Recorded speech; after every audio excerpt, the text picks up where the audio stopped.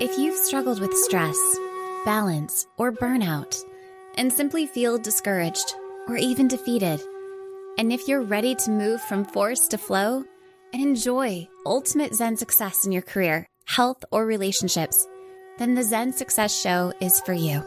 Your host, Carissa Sims, is an entrepreneur, corporate consultant, best-selling author, meditation teacher, and healer who has found her own Zen success. Here's your host, Carissa Sims.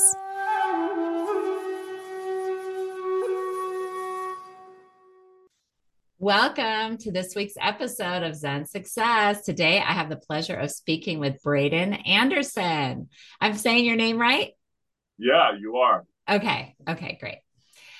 Top lawyer and entrepreneur Braeden Anderson leads the movement #Black Resilience. The name of his new book is also called Black Resilience, the Blueprint for Black Triumph in the Face of Racism. He made headlines in 2020 as the first Division I college basketball player who was also a law student going on to be hired by the Obama firm. What an accomplishment. And it wasn't that long ago. Only in 2020. Welcome, Braeden. Yeah, thank you so much. I really appreciate it. It's good to be here. That's awesome. And in the middle of COVID, how was that? I mean, you made headlines as the first Division I college basketball player. Was that like after COVID was happening or before? Yeah, so kind of the sequence of operations there was, so I played basketball in college for Fresno State, was highly touted, was a member of the Canadian men's national team, what would have been the Olympic team, but we failed to qualify, unfortunately. And, was highly touted, supposed to go to the NBA, right? Like so many are told. And unfortunately suffered a very, very serious injury. Actually broke my neck in a car accident. Literally a month before my first full season was set to begin. Wow, that is insane. Because you think as an athlete, you think your injury would be on the court, not in a car accident, right?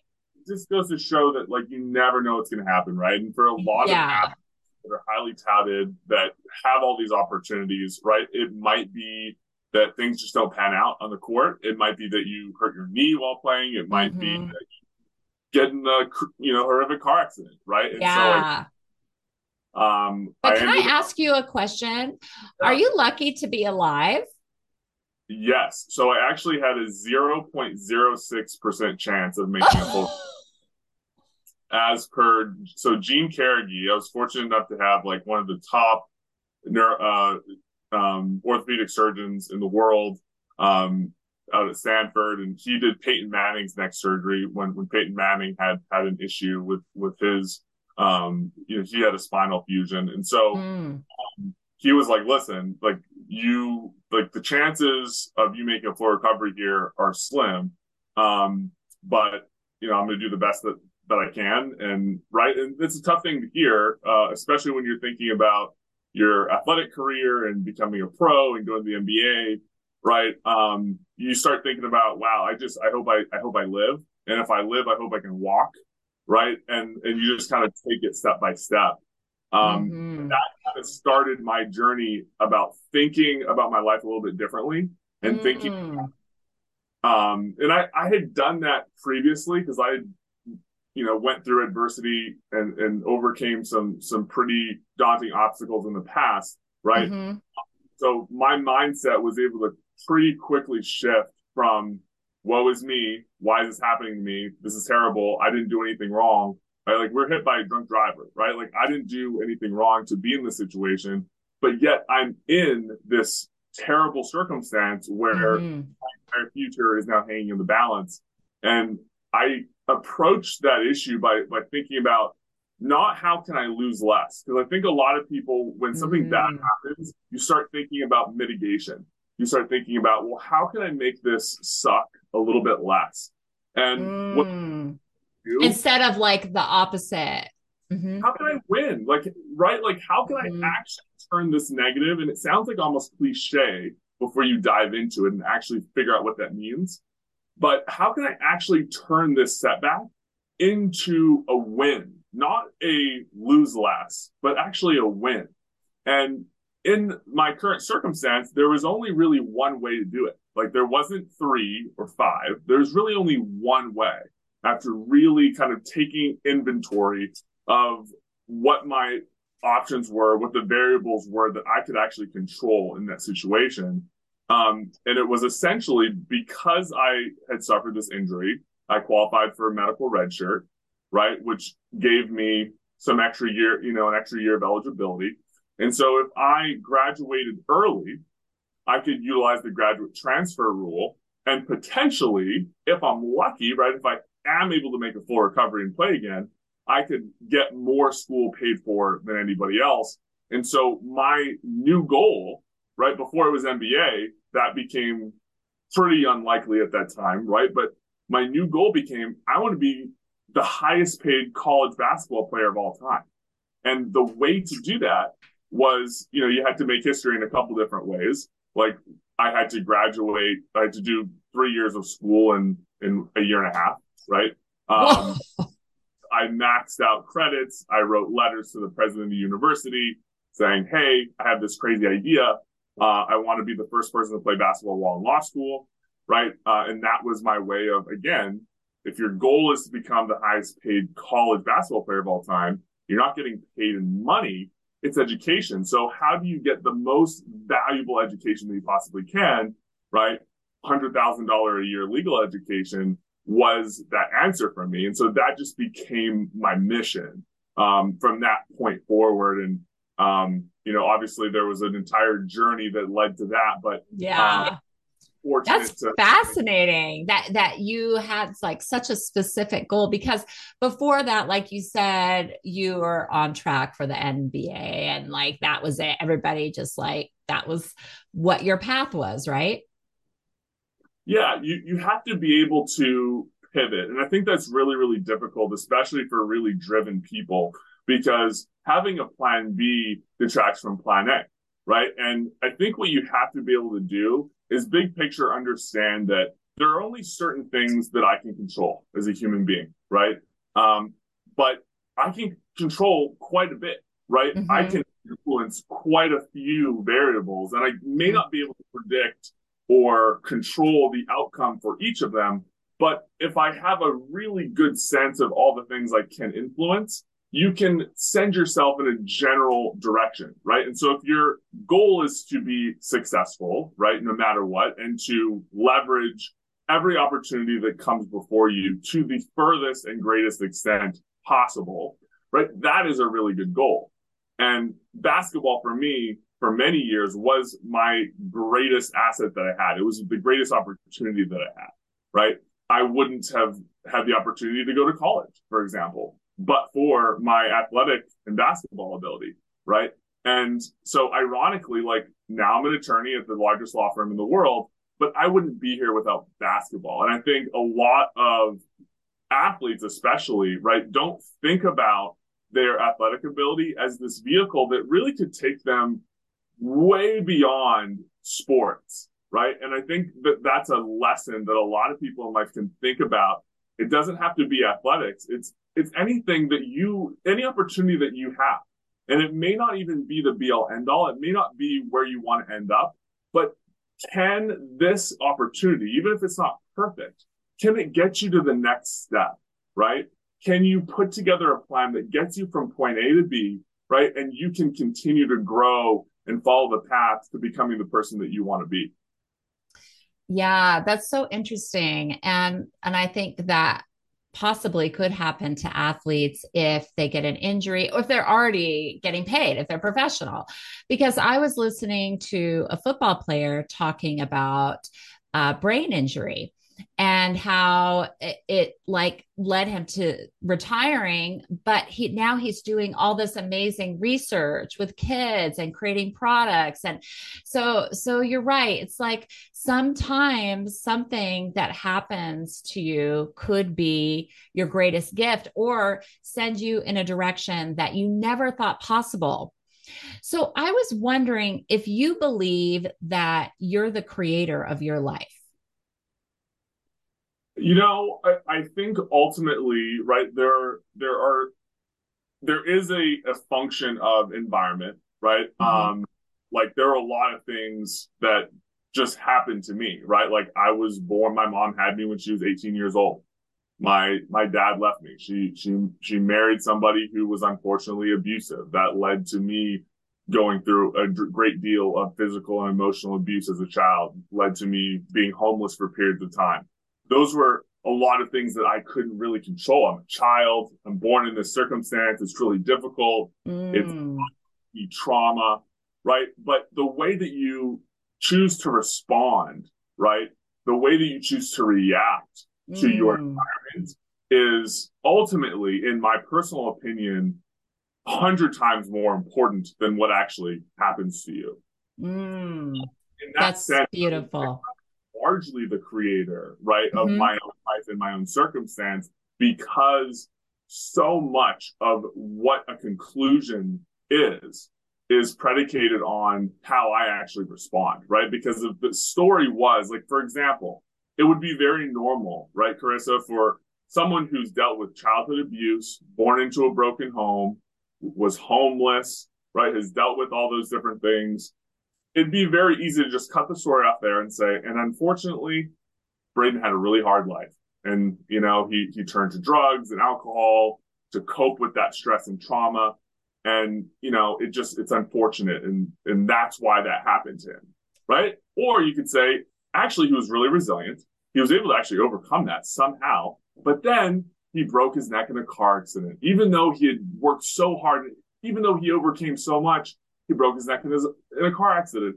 And that just kind of derailed his life and things just really didn't work out. Right? You can have an excuse that is justified, right? That makes sense, that nobody Everybody would, yeah, everybody would understand. Yeah, right? And then that it's excuse. so easy to make that argument for each of those different things. And this happens all the time to all of us, right? Where something bad happens. Like I think some pretty outrageously bad things have happened to me, right? But we all deal with our own massive problem, right? That is a huge deal to us. And it doesn't have to necessarily be hopelessness. It could be that you are getting out of a really, really difficult relationship, an abusive relationship that really, really hurt you and caused you a great deal of trauma. And you're having a hard time kind of escaping and moving on from that, right?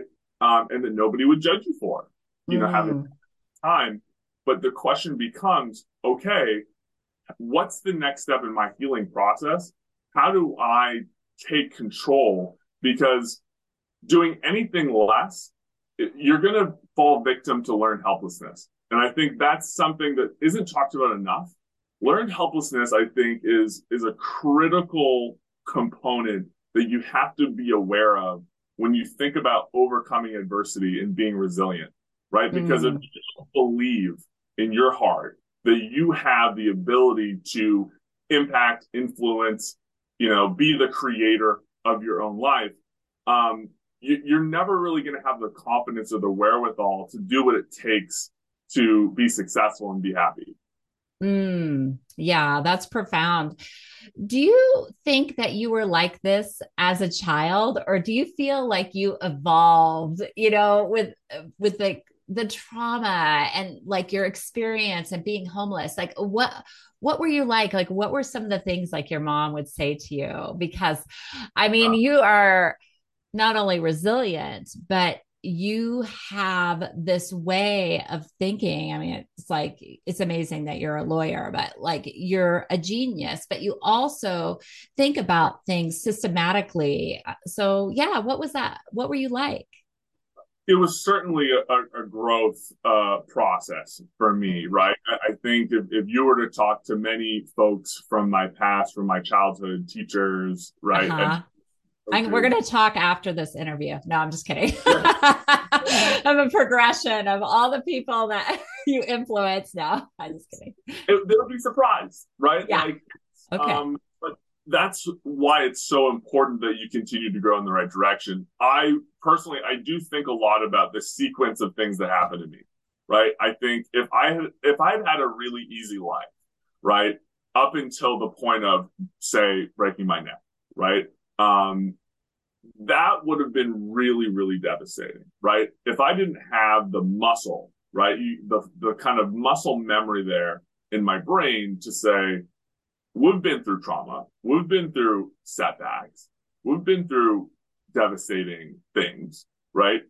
Let's put it into gear. Let's do what we do, right? I think that was kind of an evolution for me, and I think a lot about like, what if certain things had happened out of order, right? It's almost like a diamond, right? And the pressure, that pressure, if it starts out consistent and it keeps getting greater and greater and greater and greater in increments that are similar, right? You're gonna end up with something that's very hardened, that's very capable of dealing with stress. Whereas if you try to just go full force, all the pressure in the world right off the bat, you might end up with dust, right? And so I do think that the sequence of things in the way that they happened for me was very significant. But like, if I'm gonna kind of think of external factors that had a big impact in my growth, you do have to have some positive people in your life, right? You do have to have some people who believe in you, who love you, who support you no matter what, even if they're not perfect. They don't have to be perfect people, right? My mom, for example, not a perfect person. She dealt with abuse herself, right? And in the process, it was complicated. She's being abused. Her children are being abused, right? There's a lot of, hindsight. Wow, I wish I did things differently. Wow, I wish I left that relationship earlier, right? But she was a victim of circumstance too, right? And I think that helped. And that's like going back to what you're saying, maybe the learned helplessness, or it's what she knew. It's the only pattern she knew. For sure. And I think it helped me to understand, Krista, that like, people don't need to be perfect to love you, right? And that you can understand that, hey, like, this person should have maybe done this, but and then having the empathy to go, oh, but like, they didn't because they were feeling like this, and they love me though, right? And like, my mom, I never had doubts whether she loved me and whether she really cared about me, right? And that was a really important source of support for me, that no matter what crazy things were happening, it wasn't necessarily that my mom could stop it or change it or influence what's going on, but she could be a cheerleader for me and say, wow, this is really hard. I'm just going to cry with you because I love you. And and it kind of empowered me to become the person who could handle it, right? Because I had the love and support in that corner, even though she wasn't perfect, right? And I think there's similar situations with some coaches that I had, right? And some mentors that popped up out of the blue here and there that, they gave me some sources of support and, when I needed them, right? And I kind of was able to harness that and utilize the support that I needed to get where I needed to go without being completely reliant on that person taking control of my life, right? And kind of like making my problems go away. Yeah, that's interesting. And I'm sure significant too. It's like all those people were important on your path to who you are now. So, like, growing up, why were you homeless? Did you feel safer on the streets than at home?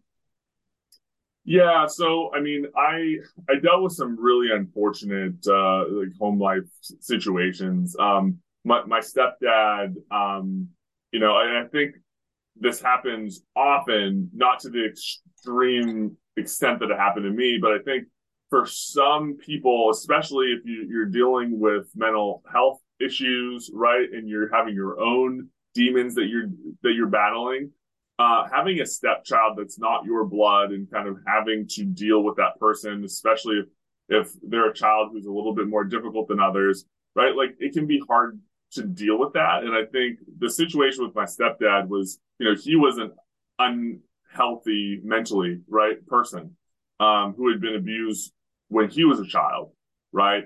And that led to him abusing me, right?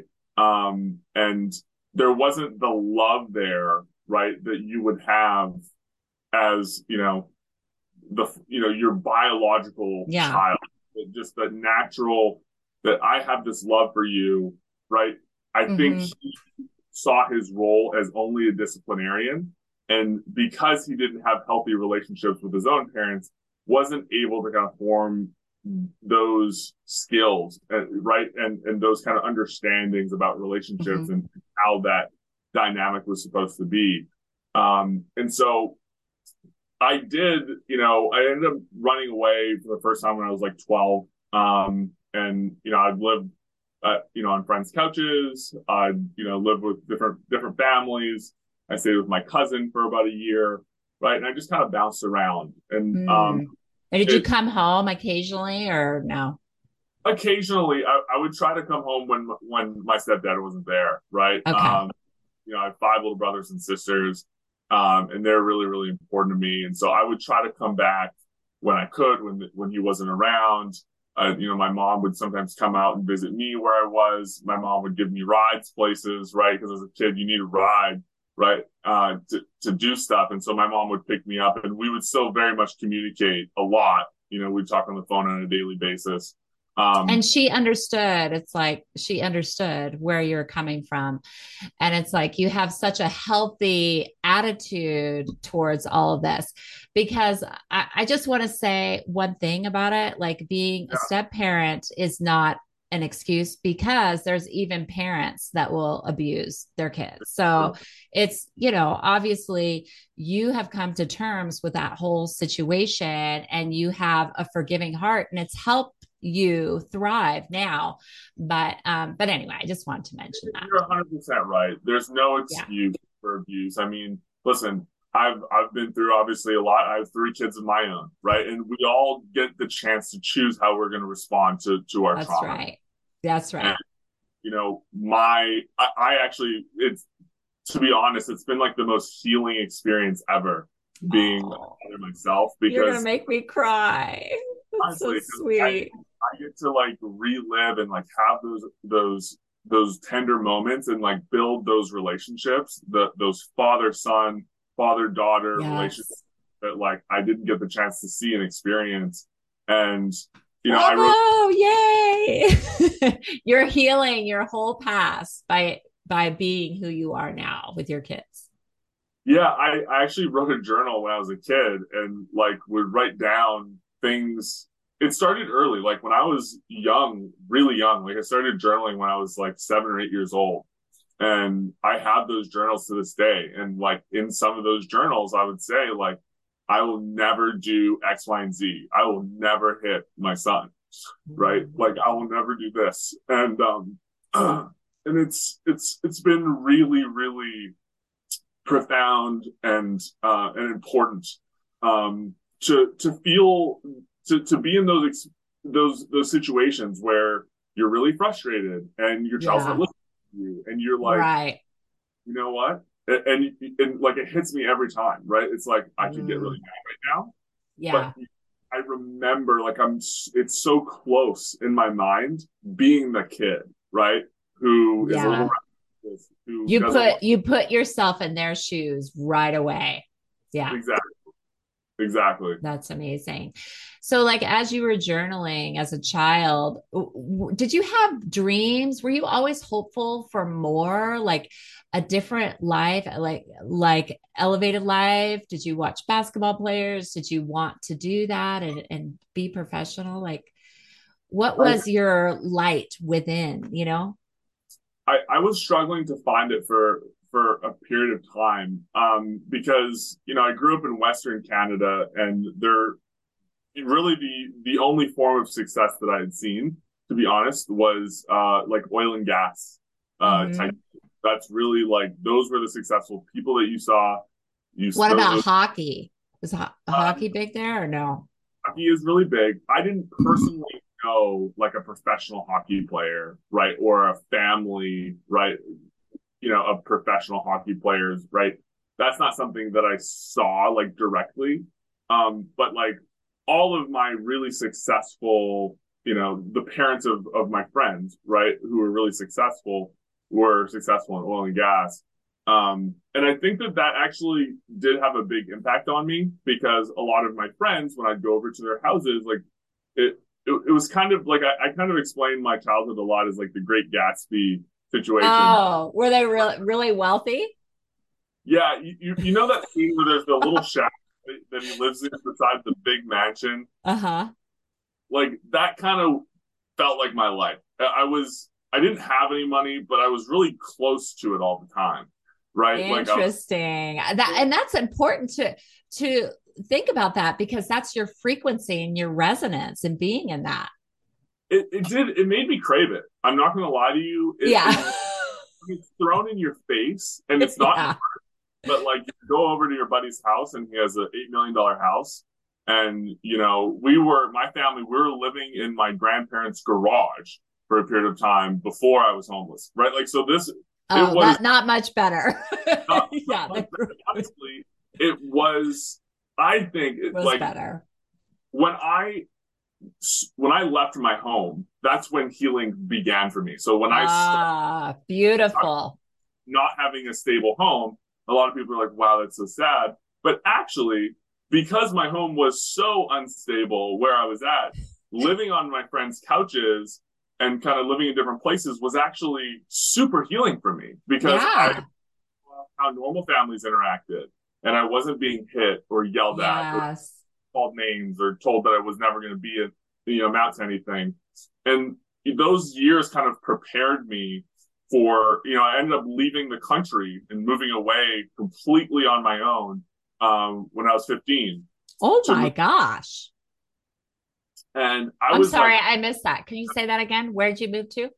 so the first place that I moved, that's how I like left Canada. When I was 15, I had an opportunity out of the blue to go to this basketball school, this prep school in North Carolina.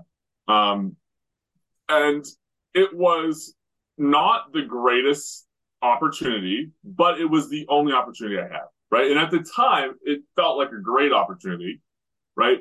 But hindsight, it wasn't like amazing. I think most people's parents wouldn't have let them go if they did like due diligence on the situation. It was a brand new school, just started. You know, it the the circumstances surrounding the housing and different things, right, were questionable. There was 16 of us living in a 3-bedroom apartment. Right. It was odd, right? We got groceries once a week and you have 16 boys in an apartment. Like you can imagine what happened, right? Coach drops off groceries and we just would fight for the stuff, right? Like people would grab stuff, put it in their room, hide food under their mattress, right? Like it didn't That's last. And then insane. That is insane. it'd all be gone in like 24 hours max. Yeah. And like, again, a lot of kids left. Like a lot of kids who went to that school with me at 15, they left because they called their parents. They're like, this is crazy. We're Yeah. fighting for food. We're literally fist fighting for food. I'm starving. Yeah. And we're sleeping 3 to a bed. I'm on the floor. Like this is crazy. I'm coming home. But for me, again, because I had the process before that was totally unstable home, getting beat up every day, terrible, then living on people's couches, bouncing around. For me, this was still the best opportunity I had, and I was grateful to be there. I was grateful for the opportunity to fight for my food, to be hungry, to whatever, because I saw the silver lining. I saw that I could get to a next step after that. And the next step was get a scholarship, because what I noticed was, even though the living situations were terrible and we Yeah. were really hungry, there was coaches in the gym when I played games. When I played games, there was high level, NCAA coaches showing up in the gym. Wow. So I saw the opportunity. I was like, I don't care what happens. I hope all these kids leave. It's more opportunity for me, right? Yes. Make it, right? Because I'm going to make it. And I was fortunate enough to make it 1 year, right? And after that year, I had opportunities to go to a better prep school that had proper dorms and food. And right, a better academic curriculum, and right, and so I just have kind of done that throughout my life. Kind of get to the next place, make the best out of wherever you're at, right? It may not be perfect, but what about this situation can you leverage? Can you harness? Can you exploit to get a little bit further than where you're at to qualify you for more opportunities, for better ones, perhaps? But I've made a vow that like I'm never going to walk away or quit anything unless I have something better, right? I'm never away from something, any opportunity, until I've unlocked the next one. It's kind of like if you think about a video game, I'm going to complete every level.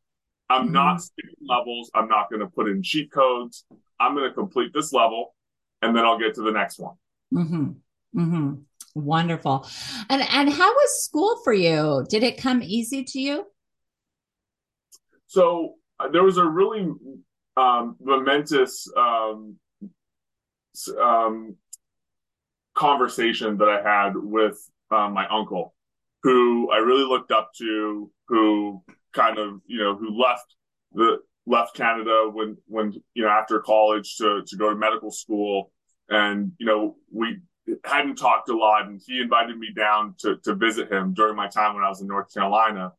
And, he was talking to me about school because, I actually had not been, the greatest student during my time in Canada, right? We can blame it on unstable home. We can blame it on whatever. Yeah, whatever.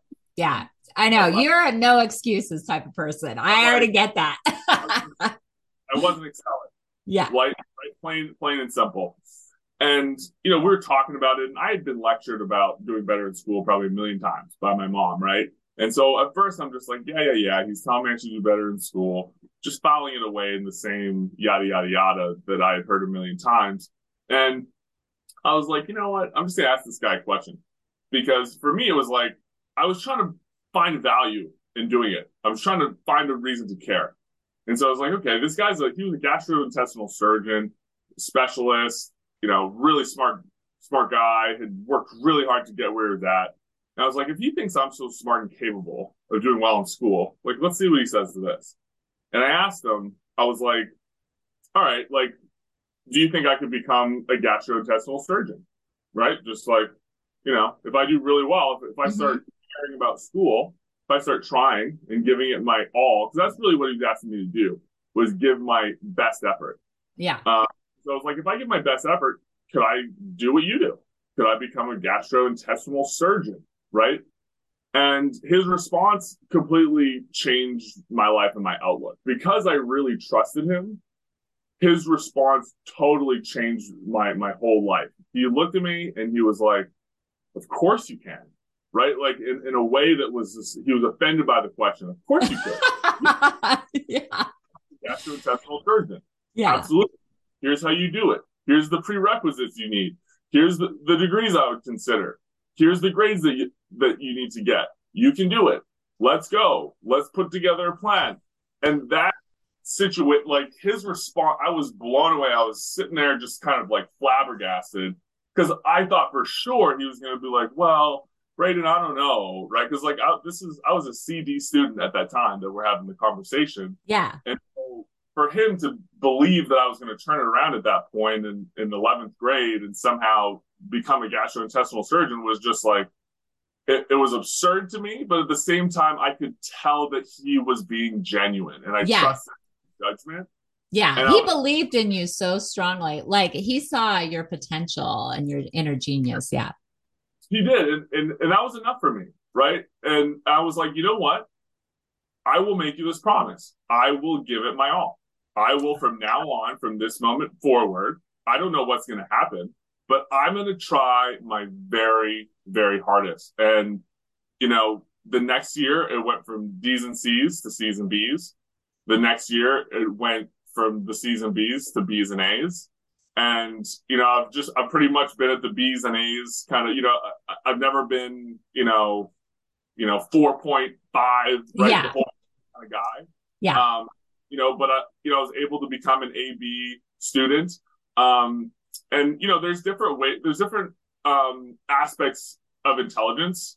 I think the ability to perform well academically in the school setting does show a form of intelligence, and you have to master academic in-school intelligence to a degree, right? If you have a goal of like going to college or being a gastrointestinal surgeon or becoming a professional, right? Like entrepreneurship's a totally different ball game, right? But if you want to do that route, right, there are hoops to jump through, and you have to master it to a degree. And so it became kind of my mission to do what was necessary to do that. Obviously, I ended up becoming an attorney instead, but it didn't really matter, right? It was the idea that, oh, wow, this has unlocked all these different opportunities for me. Now I have options. Mm-hmm. And kind of the rest was history at that point. Yeah. You really started to believe in yourself because someone else believed in you. That's great. So what is learned helplessness to you? We talked about it a little bit, and how can we overcome that? It's a great question. Learned helplessness is a condition that's caused by recurring trauma, right? That essentially teaches a human being that no matter what they do, they are not going to be able to influence the result of what happens to them. Mm-hmm. And that's a lie, right? That you found. It's a lie at some point, okay. Right?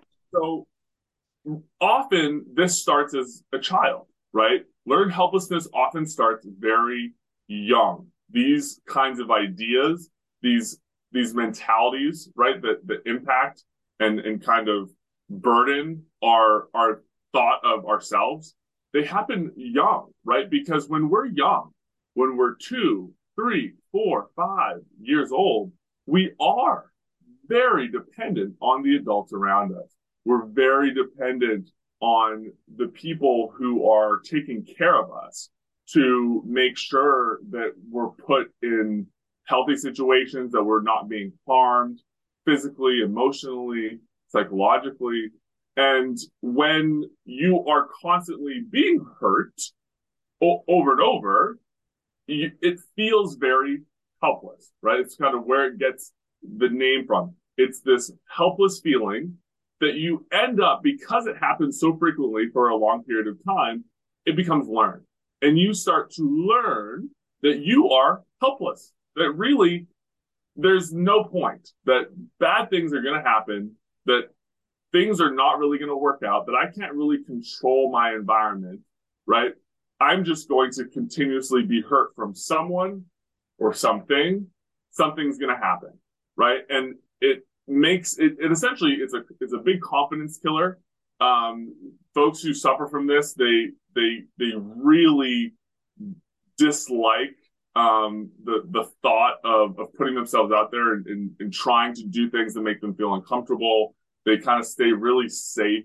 And dreaming is out of the question, right? Like doing things that are risky or really hard for people suffering from learned helplessness. It often comes with other forms of mental illness, namely depression, right? It is a big one. And you just don't have the oomph inside to take that next step to break the shackles that have been kind of burdening your sense of self. And essentially what you can do about it, right? Like, I'd read my book, right? But like being honest, like you have to kind of break it down. You can't just snap out of it, right? You need to face the trauma. You need to go through the process, whether it's therapy, whether it's in-depth, deep conversations with the people that you love, right? Whether it's a personal journey through journaling and kind of really thinking and unpacking the things that have happened to you, why those things happened to you, what you could do to prevent that from happening or reduce the likelihood of that happening again, who was responsible for certain things happening to you and who wasn't responsible. just kind of reframing things in your mind and because you really have to relearn how to perceive those things that happen to you, right? And that takes some work and effort, right? And going through, and my book kind of does that. It goes through this process. I don't go straight out to people and say, hey, be resilient. Racism sucks, right? Abuse sucks. Obstacles suck. Get over it.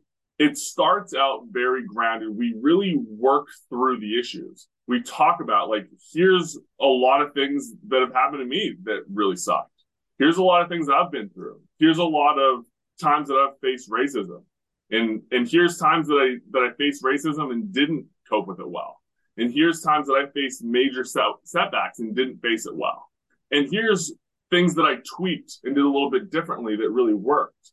And here's my thought process behind that, right? And you just kind of grow that way and kind of just sequentially move through the process. And the book is really designed to flow in that way, so that you're able to kind of go through the journey, see where I started and where I end, right? And kind of get what happens in between. And I think that's really, there's no shortcut, right? I think that's really what you have to be able to do. And, if you have to read the book 3 times or 4 times or 5 times, or put Post-it notes of certain phrases and sections that really mean a lot to you, that resonate with you, right? And really write your own story, right? Like, take that and then think about, what's my story going to be? Where am I at? And let's write the ending, right? That's what's really exciting, is that you really do hold the pen in your own life. And once you write through and think through the really traumatic events that are impacting you, right, that happened to you in your past, until you work through that, you can't really be released, right? And so once you get to that place of freedom, it's really exciting, because you hold the pen. Now you write the ending and you write what happens next. Yeah, that's amazing. I was wondering, as parents, can we enable our children? I mean, can we have well intentions and be kind and not abusive, but still create a person that can have this learned helplessness by doing everything for them? I mean, I don't know. What are your thoughts about that? Because I know you were tying it into your trauma, but there also could be well-meaning parents that could create a child like this. I'm speaking up for myself too. Listen, that's something that I actually think about all the time. Oh, okay. Yeah. So here's the thing, right? I do not want my child to have the same mentality per se that I do. Right? In the sense that I know that a lot of who I am and how I've gotten to where I am has come from a great deal of pain and trauma, right? And some of that you really can't replicate. You're not going to be able to replicate the mental toughness that comes from literally suffering, right? Yeah. Like, suffering creates that no human should have to go through, right? It hardens you, like, and it does make you more resilient. And I don't know that there's a way to shortcut to pure, like, good point, that comes with suffering. Yeah, the way to, and that is a big. It's a really important question, Carissa, because we all want the best for our kids. Yes, I want my daughter and my 2 sons to be able to overcome anything that happens to them. And at the same time, I don't want anything bad to happen to them. I know. It's like, it's a dilemma. Right? But part of it, right, is that, again, we have to focus. The answer here, to me, is that, again, it comes down to the fundamentals, right? We think about, as parents, just like I would tell you in any situation in life where we have an obstacle, we have an issue that we need to solve, we have to take inventory of the things that we can control, right? So, 1, we can't really control whether something really bad is going to happen to our child. We can do our best, right, to influence, right? So we can try to keep them safe. We can try to make sure that we're giving them good advice. when our kids are dating age or going out to parties and different things, we can try to make sure that there's, that responsible people are driving, that there's no drinking happening underage, that people are being safe. Hey, come hang out at our house, right? There's things that you can do to try to prevent bad things from happening, but there has to be kind of an acceptance that really you can't control that, right? And some parents, though, Carissa, as you know, will try really hard to control everything, and they're actually robbing their children of valuable life experience, and it will grow into resentment as they get older. They'll start to resent you for being overbearing, for not allowing them to grow and learn lessons for themselves. And so what you have to do is find that balance of, I'm going to trust you, but it's not just a blind trust, right?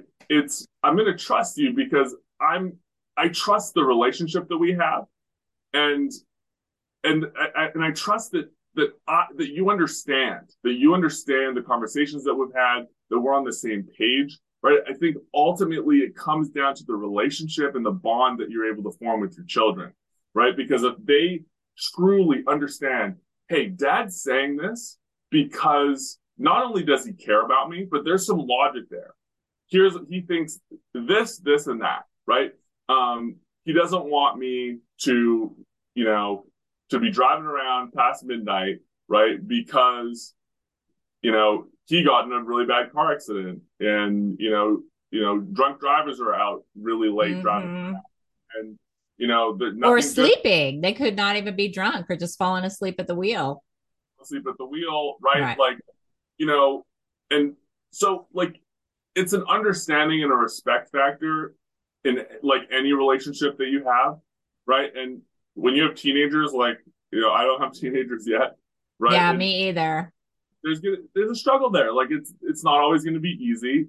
But it's normal. Like, you want your children to be independent, to fight you on things, to show their independence. Those are healthy things.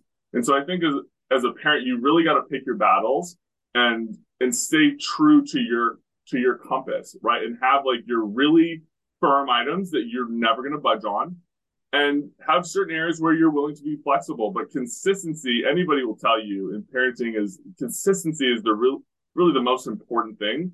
But you have to have some flexibility, right?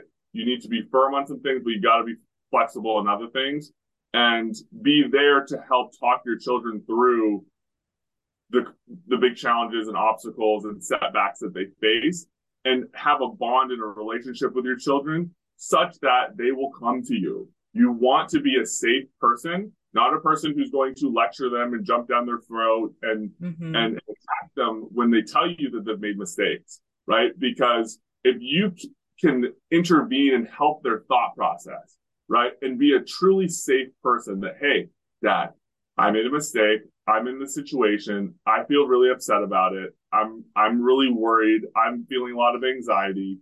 And that you can be a safe person that they feel comfortable going to, that can help you assist their thinking, so that when something like that happens again, they are learning. Again, it's everything that we do in our reaction to trauma, our reaction to setbacks and situations, they're learned.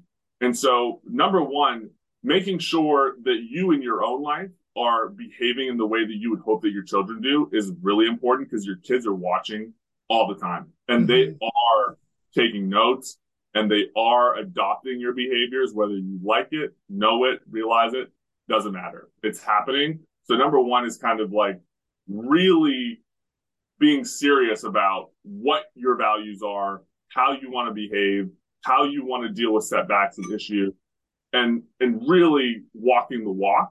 And then number two is being that safe person, having that strong relationship with them such that they do want to emulate you, right? Such that they respect you enough that they really do value how you are, how you operate, who you are as a person, and they want to be like you, right?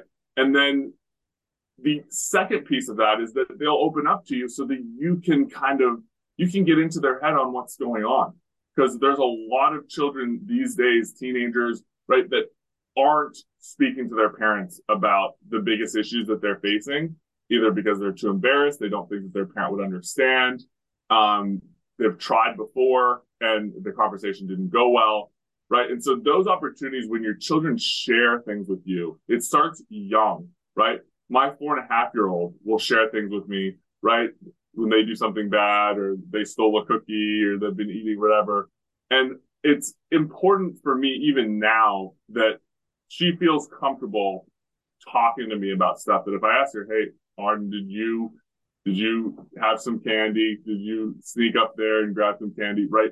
That she feels comfortable saying, yeah, Daddy, I did. And say, okay, well, you're not supposed to do that. And, we can have a conversation about it that's not, predicated by anger or resentment or, extreme disappointment, and that we can kind of talk through that.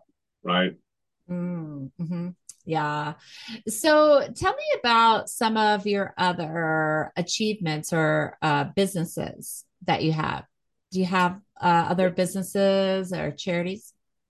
Yeah. So in connection with kind of promoting the message of the book and making sure that the mission of the book of Black empowerment, right? Empowering Black communities to really take ownership and control, right, of the situation. Again, it's this learned helplessness issue. There's a lot of talk right now about racism and how to finally deal with this problem. And for decades and decades and decades, the so-called solution has always centered around asking white people for help, asking white people to stop doing things, to start doing things. And that, whether people realize it or not, is really, really, really bad for Black psychology, right? Because you are reinforcing this idea, right? Race. That's exactly what we're coming back to, the learned helplessness a little bit. Right? Because you're teaching people, right? If the narrative all day long, Black Lives Matter, is that, hey, we're asking police to stop murdering people, we're asking people to stop being racist, we're asking people to stop doing these things. Is that really something that you can control as a person, as a victim of this behavior?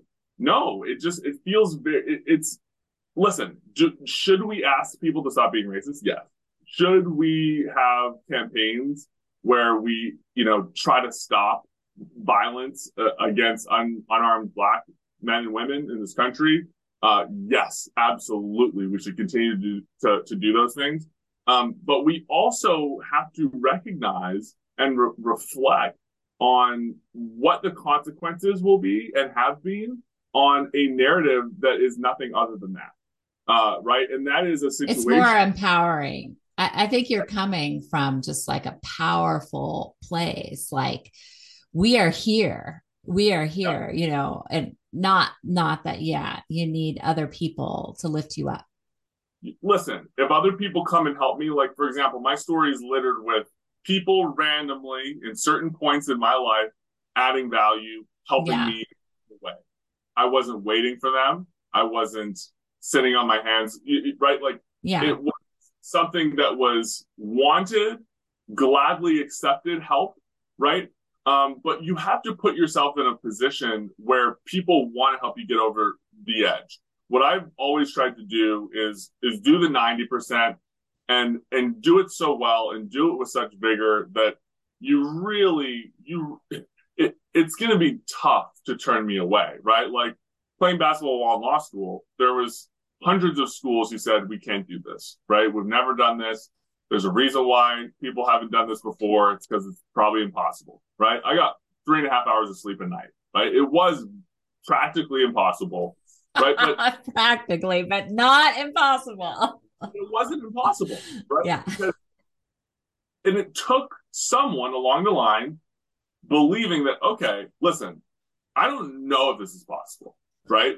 Ultimately, I don't know. A glimmer of hope. Yeah. But I'm not going to stand in your way, right? And that's essentially what Seton Hall ended up saying was that, like, listen, we're going to let you do this. And I hope it goes well, right? Like, I hope that you can do this. But you are so passionate about this. You've planned, you've thought a lot about it. You seem very confident that you can do it. And we're not going to stand in your way. Right. And so I think that happens a lot of times in life where you really have to take control and ownership over what you can control. Racism sucks. It's not going away tomorrow, right? It's been alive and well for a very long time, and it's going to continue to be around, unfortunately, for a while. And I hope we all continue to work on it. But in the meantime, the Black community cannot continue to wait and hope and rely on the world changing, right? To start life, to start living, to start succeeding, to start doing all the things that they want to do, to start dreaming. The time is now, right? To really take inventory, like we've talked about a couple times, right, so far in this conversation, of what are the things I control, right? What are the opportunities that I can leverage, right? And the book really walks through that, right? How to think about certain situations, how to identify what you can do. And it starts with identity. That's one other thing that I really want to hone in on right now is identity. And it kind of works in connection with one of the core missions of the foundation is bias and racism, right? In many ways is somebody else not having an accurate understanding of who you are, right, as a human being, right? They see you as a Black man, as a Black woman, as a white man, and whatever it is, it doesn't jive with what you think you are. Maybe they think you're a bad student. Maybe they think you're very smart. Maybe they think you only got the job because you're white. Maybe they think you only got the job because you're Black, right? Whatever it is, right? You see a mom pushing a stroller, you think, stay at home mom. It's like, no, I'm a business owner and I'm worth I'm worth seven figures, right? You never know who people are. You can't really judge, right? Yeah. But the problem with bias is going to continue to persist. So as the person who is trying to navigate bias and make sure it doesn't harm our lives and our future and our attainment of our goals, we have to have a really clear sense of what that identity is. Yeah, right? ourselves, and just like project that. Yeah. Yes. I love how Malcolm Gladwell talks about that too. Yes, absolutely. Yeah, bias. Absolutely. And so one of the things that the foundation is doing is we're launching a platform called BX Talks. And it's going to do a couple things. One, it's going to allow Black thinkers, entrepreneurs, philosophers, professors, authors, athletes, to share their stories of resilience, to share their stories of what they do, how they got there, right, and add value to the community, right? And that's going to add value to them, right, in a way as well, because it gives them a platform to be able to do that. That's amazing. I love that. Sorry, I have to cut the interview, but it's been such a pleasure getting to know you and hearing about your book, Black Resilience, and your foundation and this amazing site that you're starting. I'll put your website and how to buy your book in the show notes. So thanks so much for being on the show today. Krista, thank you so much. I really appreciate it. And I hope that the viewers and listeners got something valuable out of the conversation. Yeah, thank you.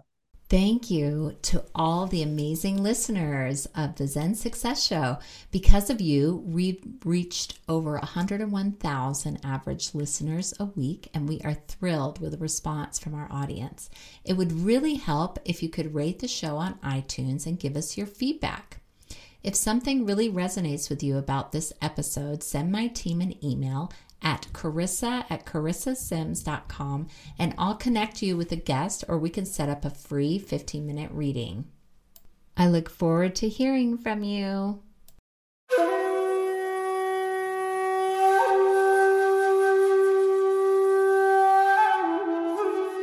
That's it for today's episode of Zen Success.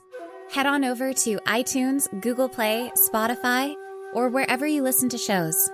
Zen Success is also available on the radio in select markets through amfm247.com. Subscribe to the show and share with friends. Be sure to head on over to zensuccessshow.com to help you on your Zen success journey. And join us on the next episode. May you find your own Zen success in life.